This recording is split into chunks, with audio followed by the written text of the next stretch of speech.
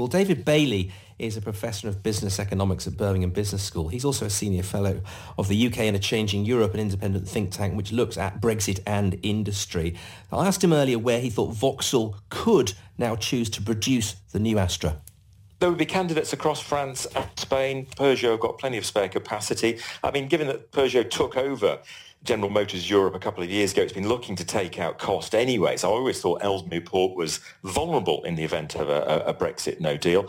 But one of the biggest plants outside France, for example, is at Vigo in Spain. There's also plants at Zaragoza. If they go to a low-cost location like Spain, I think they could rejig production and accommodate production of the Astra there.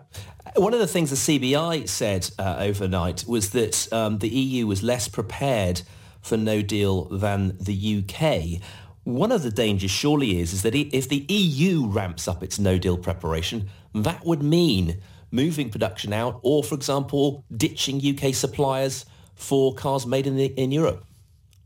I think there's already some evidence that some manufacturing supply chains are starting to leave out some UK suppliers because of concerns about a no-deal Brexit. And certainly if we end up with both sides, as it were, kind of escalating no-deal preparations, then increasingly, given that car companies have to look a long way ahead and make planning for, in this case, for 2021, it may mean that decisions go elsewhere. It would be a great shame if that happened. The workers and management at Ellesmere Port have pulled out all of the stops to work flexibly, make the UK an attractive place to do business and to invest. And I think that could be blown out of the water effectively by no-deal Brexit. A lot of people around the Sunderland area, for example, where Nissan is based, they said, we've got the most efficient plant in the UK. They will never leave. And we've had warnings like this before. Car companies are past masters at extracting support from government by issuing dread warnings. Car companies will try and extract support from government. That's absolutely right. Equally, they are footloose. I mean, I'm talking to you from Australia. The entire Australian auto industry has shut down in recent years. Conditions have changed. They've gone. And we've already seen, of course, Nissan make decisions about shifting X-Trail production to Japan, announcements from Honda and Ford about plant closures.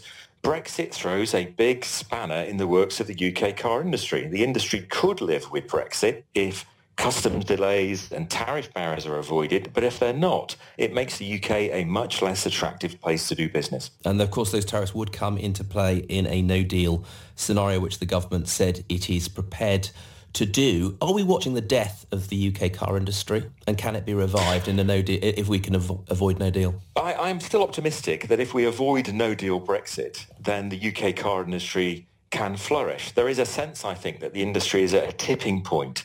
New technologies are coming in a very big way. We'll see more change in the industry in the next 10 or 15 years than the previous 100 years. And at this critical moment, we are simply not presenting the industry in the best possible light to get that investment because of all the uncertainty over Brexit. It would be a great shame, I think, if we miss the possibility of that investment in new technologies and new jobs.